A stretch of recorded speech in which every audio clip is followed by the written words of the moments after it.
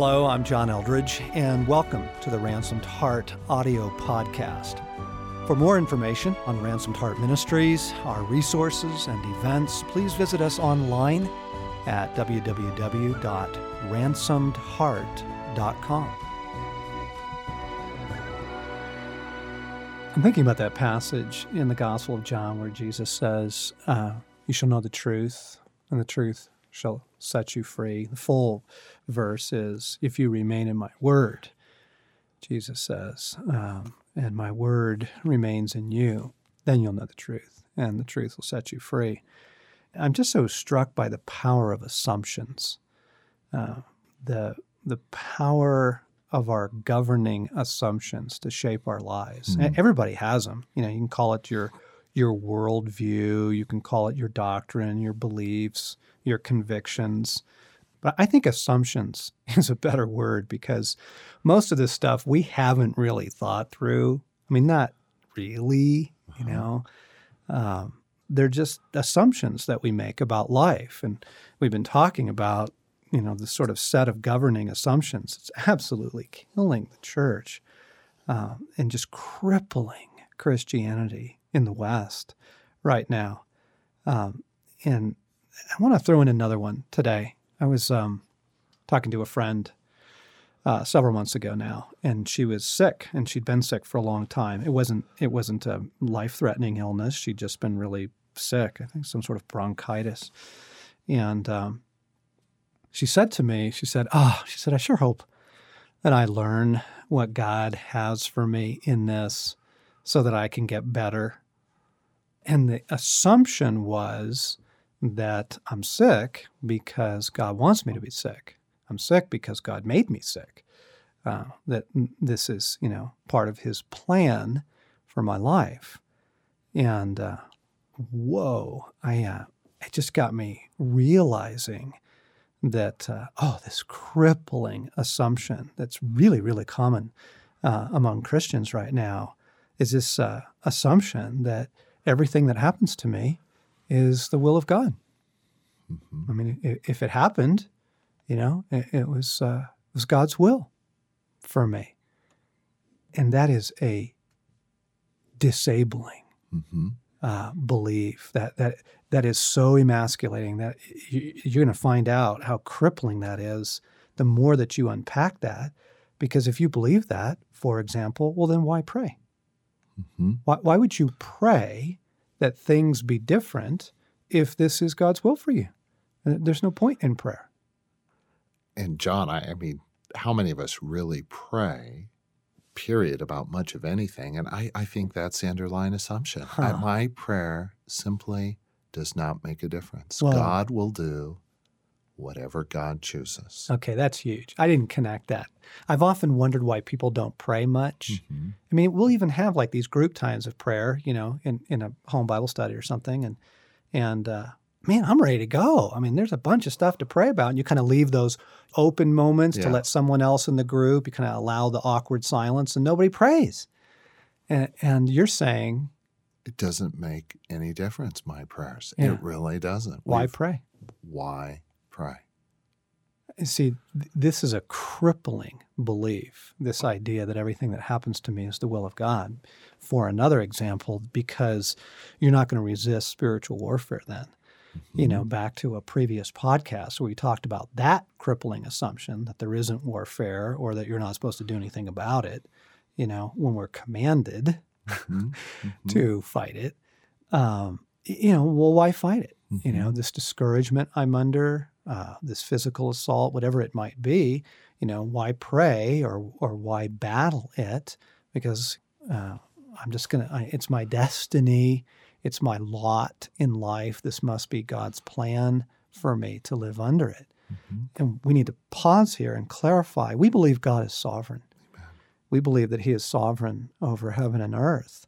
But you have to understand that in his sovereignty, God has given to angels and to men what Pascal called the dignity of causation. Mm-hmm. The bottom line is that do people make meaningful choices, right? You have to answer that question one way or another, you know, and there's a whole camp that's so afraid really afraid of sort of losing grip on the overall sovereignty of God that they end up saying, no, not really. People don't make meaningful choices. I didn't choose to wear this white T-shirt today. God chose it for me. I didn't choose to say the sentence I just said in this podcast. God chose that for me. Because they're so concerned about protecting the sovereignty of God, they minimize human choices. But you can't do that with a biblical worldview. I mean, the Scripture is full of you are accountable for your actions.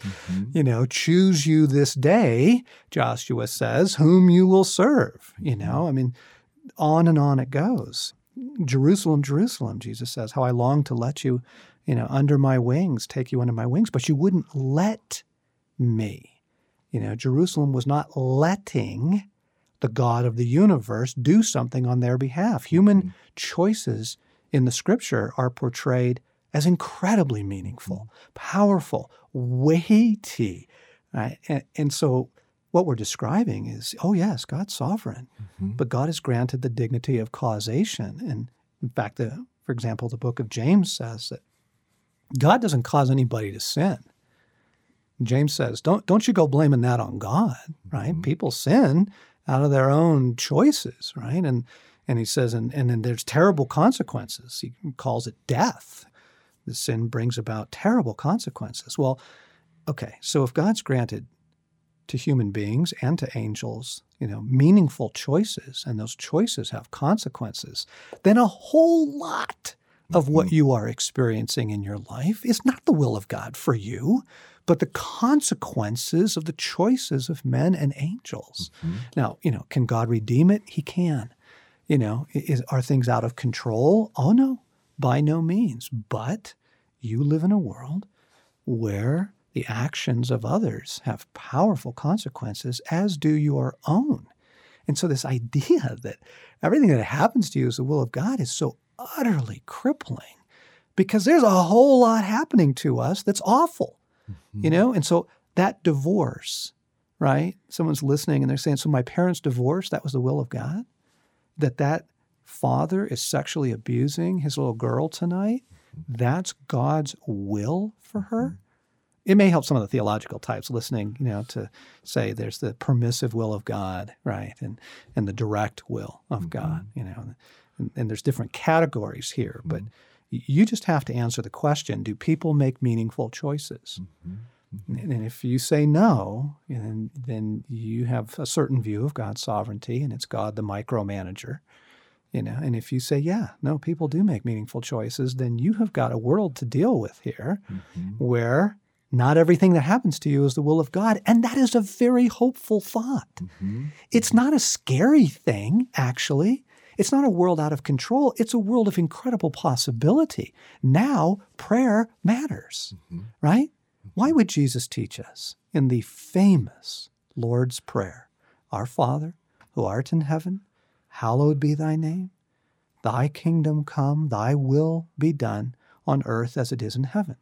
Now, why would Jesus teach us, urge us, model us to pray that God's will is done on earth as it is done in heaven, if God's will is always done on earth as it is done in heaven? You see that? It's a silly prayer, but he says, no, please pray that the kingdom of God comes, that the will of God is done on this earth, because there was a disaster. The angels fell. Men fell. There's a whole lot going on in this world right now that is not God's desire, his heart, his intention for you. And to know that is to rescue you from passivity. Bingo. Resignation, right? Just that dull acceptance of, well, I guess this is just my lot, and believing some terrible things about God. And it also opens up just incredible hopefulness that things can change. Things can be different. Yeah, the fruit I see from this overextended belief in sovereignty as a micro managing God is just the passivity it produces, John. I mean, my teenage daughter is going out with a young man who I suspect is using drugs and immoral. do I really believe in asking those in my community to pray for her has any effect? Right. My marriage, my husband, I'm concerned, or my wife. What do we mean when we are asking someone to pray for my husband, my wife, my child, my daughter? For many of us, those are just words. Do we really believe God can intervene? Right. And that something is at stake and that we're fighting for it? Bingo. So much is at stake. So much. And Craig, I think that if we believed that prayer could change things, that this isn't just the hand we're dealt, this isn't just, quote, God's will, end of sentence, and if we saw and experienced prayer changing things, oh my gosh, it would change the church. I mean, we would become a praying people. And then what would happen? I mean, so you can see the diabolical nature of this conviction, getting into the church is the overall fruit of it is a staggering passivity. Why change? This is just God's will. Why do anything? Why pray? Why give? Why share the gospel? Well, because you're commanded to. Yeah, but, it doesn't really make a difference. Right. Everything is already set. Yeah. Everything is already set. The color of the socks I'm going to wear tomorrow, everything is already set. And so my choices don't have any meaning to them. Where this ties into some of our one of our earlier discussions, John, about the centrality of the heart, simply as well, the intimacy we're invited into is an intimacy where we bring all that we are and have and are concerned about to God. Lord, I yearn for you to work and to move. And of course, there's some core submission that says, not my will, but your will, God. Of course. But there's the coming with the heartfelt, deep passions of yearning and longing for him to work and move. I mean, you see this in the prophets. You see this in the Old Testament. God, frankly, changing his mind. Prayer, I mean, that cliche, prayer changes things. Right. Prayer moves the hand of God, as the old saints would say. Right. Yeah. Now, again, we just need to qualify that in a short podcast, we can't unpack all this with precision. So, hang on there. Don't jump to conclusions about what we believe and don't believe. Sovereignty of God, bottom line, is a profound mystery. Okay. Bottom line. And the greatest minds in the history of the church have admitted that. And it's a very difficult thing to describe and explain well so that you hit every point and balance everything perfectly. But there are a couple of core questions you have to ask. And one of them is, do people make meaningful choices? Yes. And if you answer yes, and you answer, do those choices have far-reaching implications? And you answer yes, because the Scripture teaches that, then you have to realize not everything that's happening is the will of God here. Does he allow it in his sovereignty? Yep. Why? That's a mystery. We don't even have time to begin to unpack that. But the hopefulness of this is that things can be different. Life is not just a set game where every play is determined beforehand, and there's no room for you to pray, to make different choices than the ones you're making now, to repent meaningfully. Right. The call, Jesus says, is pray that things are different. Pray the kingdom of God comes. I'm just thinking of Paul in Romans. He's talking about the gospel, right? And he says, well, how will they hear, right, unless someone preaches, and how will they preach unless they're sent? I mean, it's pretty staggering what God has given to us to participate in his sovereignty. God has allowed us a role to play that is incredibly meaningful and incredibly powerful, including the bringing of the gospel. I mean, God doesn't just seize the airwaves once a week and broadcast the gospel across the world. He could. Why doesn't he just grab every television station, iTunes, every podcast, right, every radio show? He could do that. Just seize it all, every means of communication, and just broadcast the gospel. He says, no, you do it. The bringing of the gospel is for you to do. The praying for one another, laying on of hands, praying for healing, as we're commanded to do in James. All those meaningful things, God says, yeah, this is a partnership. Yes. This is a partnership. What was Augustine's phrase? Without God, we cannot. And without us, he will not. Right. In his sovereignty, that's the kind of world he has set up here. Mm-hmm. And it will rescue the church from a staggering level of passivity and from believing some really terrible things about God, to just get rid of this false, bad, faulty, unbiblical assumption that everything that happens to me is God's will for me. John, just a thought on one of your comments there.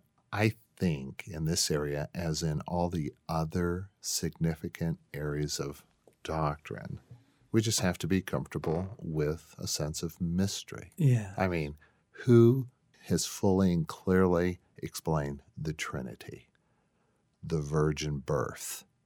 I mean, that Jesus is fully God and fully man at the same time. Right. And so to say it's a bit of a mystery is nothing unique to the Christian faith. We believe we have meaningful choices. Our choices and our prayers can change things, and that God is sovereign over all. Mm-hmm. How that fleshes out is a mystery, but it's true. Mm-hmm. Mm-hmm. And I think, going back to connect this to an earlier podcast, one of the things that will really demonstrate this for you personally in your life is spiritual warfare. Mm-hmm. If you resist it, you can actually get victory over it. If you don't, you won't. Now, what? That's just set? That's determined? No, God's saying, I'm giving you some say in this, right? Mm-hmm. You have some responsibility here. I command you to resist it. Now, if you don't, I'm not just going to take it all away. And I think people can suddenly see that the sovereignty of God is very dynamic. Mm-hmm. It's much more dynamic than they thought it was. It's not just this set in stone thing that God gives to us, the dignity of causation. Our choices matter. And you can begin to see incredible breakthrough in your life if you'll live like that. And again, sort of Jesus gives us the principle of you shall know them by their fruits. The fruit of believing that everything that happens is the will of God has been incredibly passive, church. People are just checked out wholesale. Why bother? Thanks for listening to this week's podcast. We hope you loved it. We love getting your feedback as well. If you're enjoying these podcasts and would like to leave us a comment, please visit the iTunes store and do so. And by the way, all of our audio resources are now available for purchase through the iTunes store. You can find our resources and our other podcasts by searching for either Ransomed Heart or John Eldredge on the iTunes store. And to find out more about Ransomed Heart, our podcast, our events, and all of the things that we're offering and doing, come to our website at www.ransomedheart.com.